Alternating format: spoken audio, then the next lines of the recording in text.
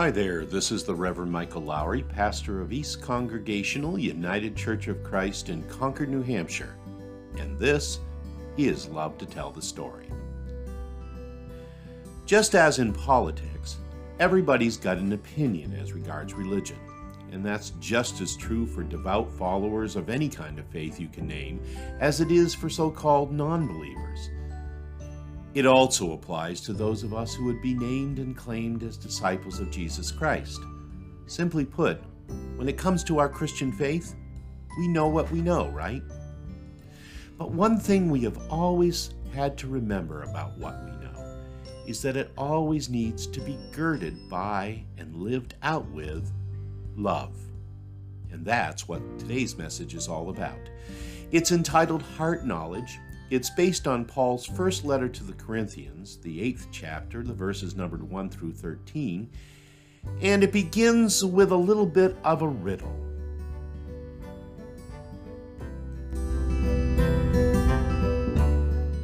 Okay then, as Rod Serling used to say, submitted for your approval. The story of three people, each one holding a block of pine wood in his or her hand. Now, the first person holding this block of wood lets it go, and it falls to the ground. Actually, it falls into my lap. However, when the second person holding the block of the wood lets go, it moves upward. And the third person, when they're holding the block of wood, lets go of it, and it just sort of remains there. It just sort of floats there. Now, I'm guessing that all of our response to such a scenario would be, well, that's just impossible. Certainly, the first person who let go of the wooden block and it falling to the ground, that's what you would expect it to do, right? But the second block of wood moving upward, well, that would go against the laws of gravity. And as we all know, gravity works. And as for the idea that that third block of wood would just sort of float there, well, that's just bizarre.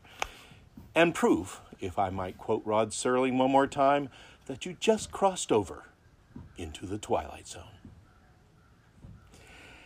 Seriously, though, it's an impossible scenario, right? Or at least it is until we realize that, well, the first person letting go of the block might have been standing right there, and so the block would drop in the way we would expect. It turns out that the second person holding the block just happens to be standing underwater. And so when she lets go of her block, quite naturally, the block of wood would float upward to the surface of the water, which is normal and logical given the situation. And just in case you haven't figured out this riddle yet, the third person also just happens to be a crew member aboard an orbiting spacecraft in zero gravity, which would explain how his pine block stays exactly where it was let go.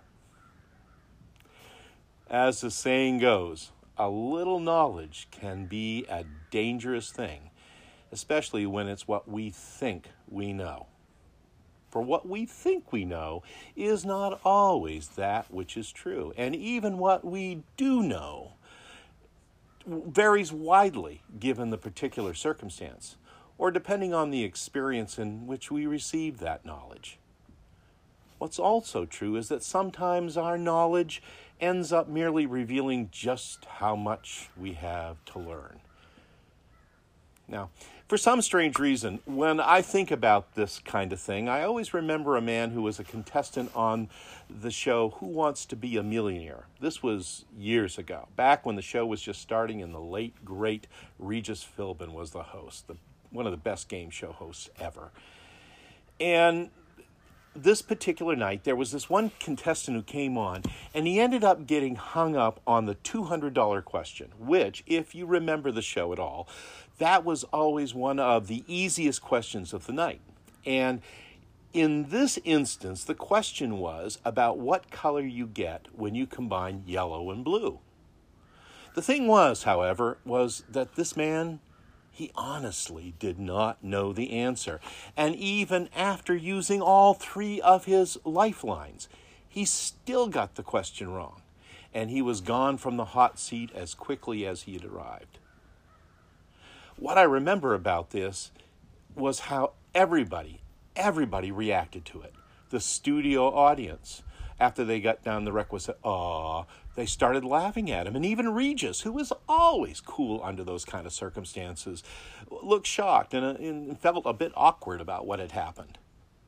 And over the next couple of days, just about every radio DJ, talk show host, stand-up comic in this country was making fun of this guy. They called him an idiot. They referred to him as a moron. Instead of becoming a millionaire, overnight, this man had become a national joke. Eventually, however, the man was invited on a talk show, of course, to talk about what had happened, and come to find out, he was colorblind. He'd been colorblind all his life, and he had no concept whatsoever of color combinations at all. And so he really didn't have any way to answer the question. Needless to say, that revelation changed everyone's perception of things, everyone's idea of what had happened there. So yes, a little knowledge can be a dangerous thing, but most especially, I would add, when that knowledge proceeds out of an absence of love. That's what this morning's scripture reading is all about, in which the Apostle Paul addresses a matter that had become a hotbed of controversy amongst Christians in the Greek city of Corinth. It was the question of whether or not it was all right to eat meat that had already been sacrificed to idols. Now, let me give you a little background here. Corinth was not only a busy seaport city, it was also well known for its diversity where religion was concerned. Basically, just about any god or idol you could mention was being worshipped by some group or another in the city. And there were a great number of shrines and temples built to honor these so-called deities. There were also a whole lot of animal sacrifices in the city. And these sacrifices would often end up being sold to vendors on the street who would in turn make it available to the public. Bottom line is that the vast majority of all meat that was sold and served in the city of Corinth had more than likely first been sacrificed to idols. And for these new Christians in the city of Corinth, therein came something of a moral dilemma. To wit, if they were to eat this meat that had been previously sacrificed to pagan gods and idols, were they in essence worshiping those pagan gods and in the process turning their back on Christ in doing so? Or, on the other hand, did it even matter since those idols and gods never existed in the first place? Well, as you can imagine, the question sparked all sorts of debate, and as was typical of the Corinthians, it also sparked a great deal of divisions among them. There was one faction that they liked to think of themselves as strong Christians. And their strength, they said, was rooted in the belief that now, since they had been saved through Christ Jesus, they were blessed with the knowledge of the truth, that there's only one God, that all the other idols out there in the city amounted to just so much stone and wood. And so any food that was offered up to these lifeless statues was just that. And, eating the meat that came from that could not possibly or harm or endanger their salvation. In fact, so great was their knowledge in these matters that they also made it very, very clear that anyone who disagreed with this understanding, well, they were just weak Christians, and they were being silly and superstitious about the whole thing. And to be fair, friends, the reasoning of these so-called strong Christians did kind of make sense, at least theologically speaking. It was logical by their way of thinking, even theologically sound. After all, when you know what you know, that's kind of the end of the discussion, isn't it? which makes it all the more interesting that when they ask Paul what he thinks about this issue, the first thing that Paul writes to them in this letter is that, yes, all of us possess knowledge. But, he goes on to say, don't be so self-assured about it. Because, he says, knowledge puffs up, but love builds up, or edifies, as it's translated elsewhere. In other words, there's more to this matter of eating sacrificial meat than simply logic and theological posturing. What about how our knowledge and conviction, and likewise the choices we make because of that knowledge, affects others? And what about these so-named weak Christians? The ones who might just be struggling in their faith and for whom the act of indulging in these pagan rituals would keep them from truly living out their Christian faith. What about oneness and unity with them in the body of Christ? Head knowledge, you see, is one thing. And those strong Christians in Corinth had that in abundance. But for all their huffing and puffing about what they knew was true and right and permissible and better, if you want to get down to it, they neglected something of equal, if not greater, importance. And that's heart knowledge. Paul goes on to say to them that ultimately food doesn't bring us closer to God. We're no better off where God is concerned whether we eat sacrificial meat or we don't. In Christ, we are free to do what we want. But Paul says, take care that this liberty of yours does not somehow become a stumbling block to the weak. Or, if I can draw a quotation from the Message here, isn't there great danger if someone's still struggling on this issue? Someone who looks up to you as knowledgeable and mature sees you go into that banquet, thus getting mixed up in himself of what his conscience tells him is wrong? In other words, yes, by faith we are free, but we must not use our freedom, either knowingly or unknowingly, to undermine others in their faith. And if food is going to be the source of their calling, friends, then Paul says, I won't eat meat so that I might be cause of even one of them to fall.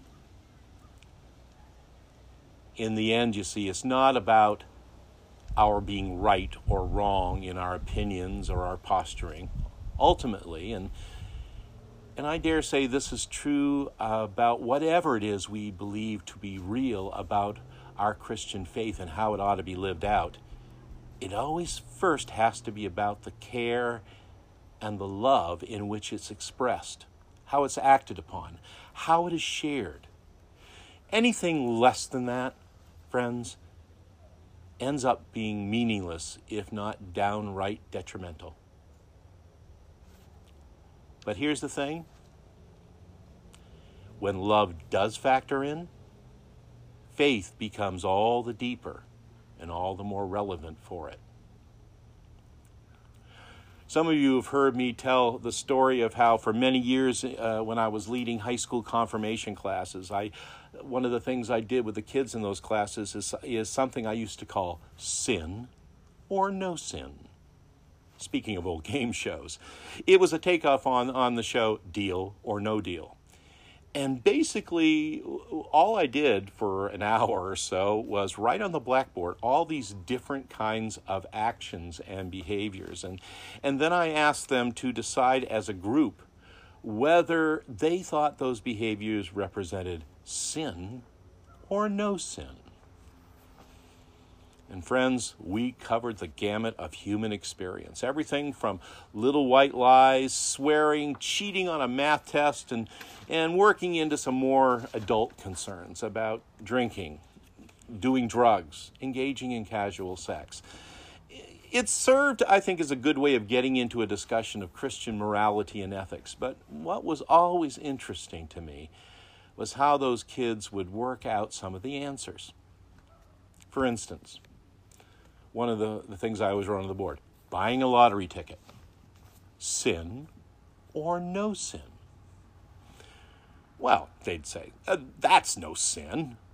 Nothing wrong with buying a lottery ticket. It's not hurting anybody. And my parents buy them all the time. And they say if they win the megabucks, they're going to give lots of money to the church. Okay, then. And by the way, say thanks to your mom and dad for me. But what if someone is spending so much money on lottery tickets that they're not able to pay their bills, say, or put enough food on their family's table? There would always be this long pause, and finally the kids would go, well, that's something different. But everybody can afford to buy at least a couple of tickets once in a while. But what if they can't? What if they're addicted to gambling? What if this is just one more thing that has caused problems and divisions within their family? Well, they'd say, I think we'd have to get some help, and then we as a church should do whatever we can to make sure that family has enough food. Friends, pretty much that's how all our discussions seem to go. Understanding on the one hand how we're free to pretty much do anything we want, sinful or not, and how on the other hand, not all things that we choose to do are good, nor do they build up. And yes, there are some things that no matter how you look at them, they're just plain wrong. The challenge, you see, for all of us who seek to live faithfully and to follow Christ in our walk of life is to always choose that which brings ourselves and others along with us closer to God. Now, am I saying to you this morning that the depth of your faith is contingent on whether or not you buy a Powerball ticket this week? No, that is truly up to you. But what I am suggesting is that each one of us needs to look at what we know in the strength of our faith to be good and acceptable about our lives and living.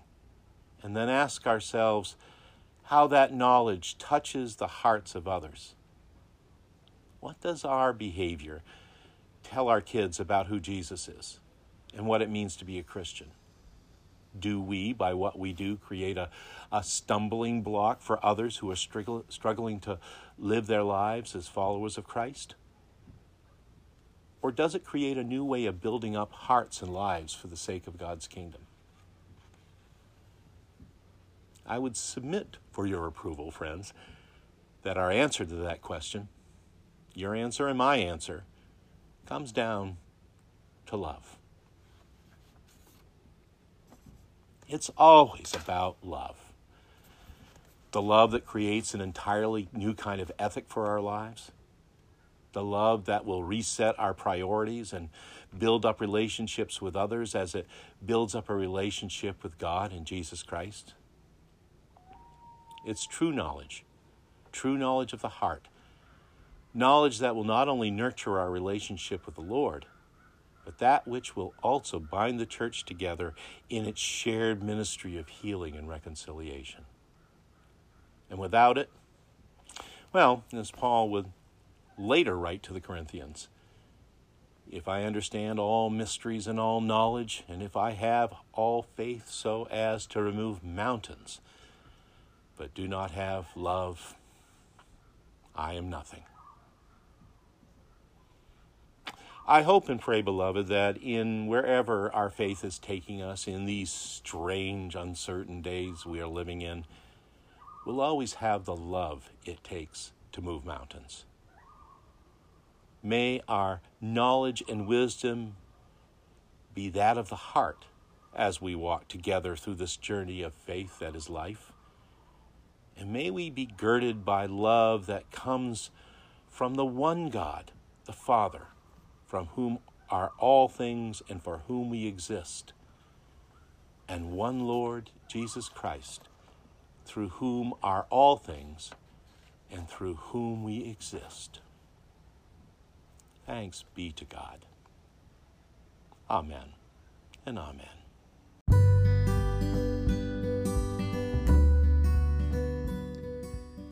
And that's the message entitled Heart Knowledge, and it was recorded for our August 16th online service of worship at East Church in Concord, New Hampshire. And by the way, those were the sounds of boats and a passing loon you heard there, We've been recording those services remotely as of late from our family's home in northern Maine. Those online services of which I speak, they continue all through this summer. So if you're looking for a way to worship, we'd invite you to join with us there every Sunday at 10 a.m. via Facebook Live on our East Church Facebook page. In these continuing strange and uncertain days, we found a lot of value in coming together this way, and we'd really love to have you be a part of it. And with that, we're at the end of another episode of Love to Tell the Story. This is Michael Lowry, and I thank you for listening today.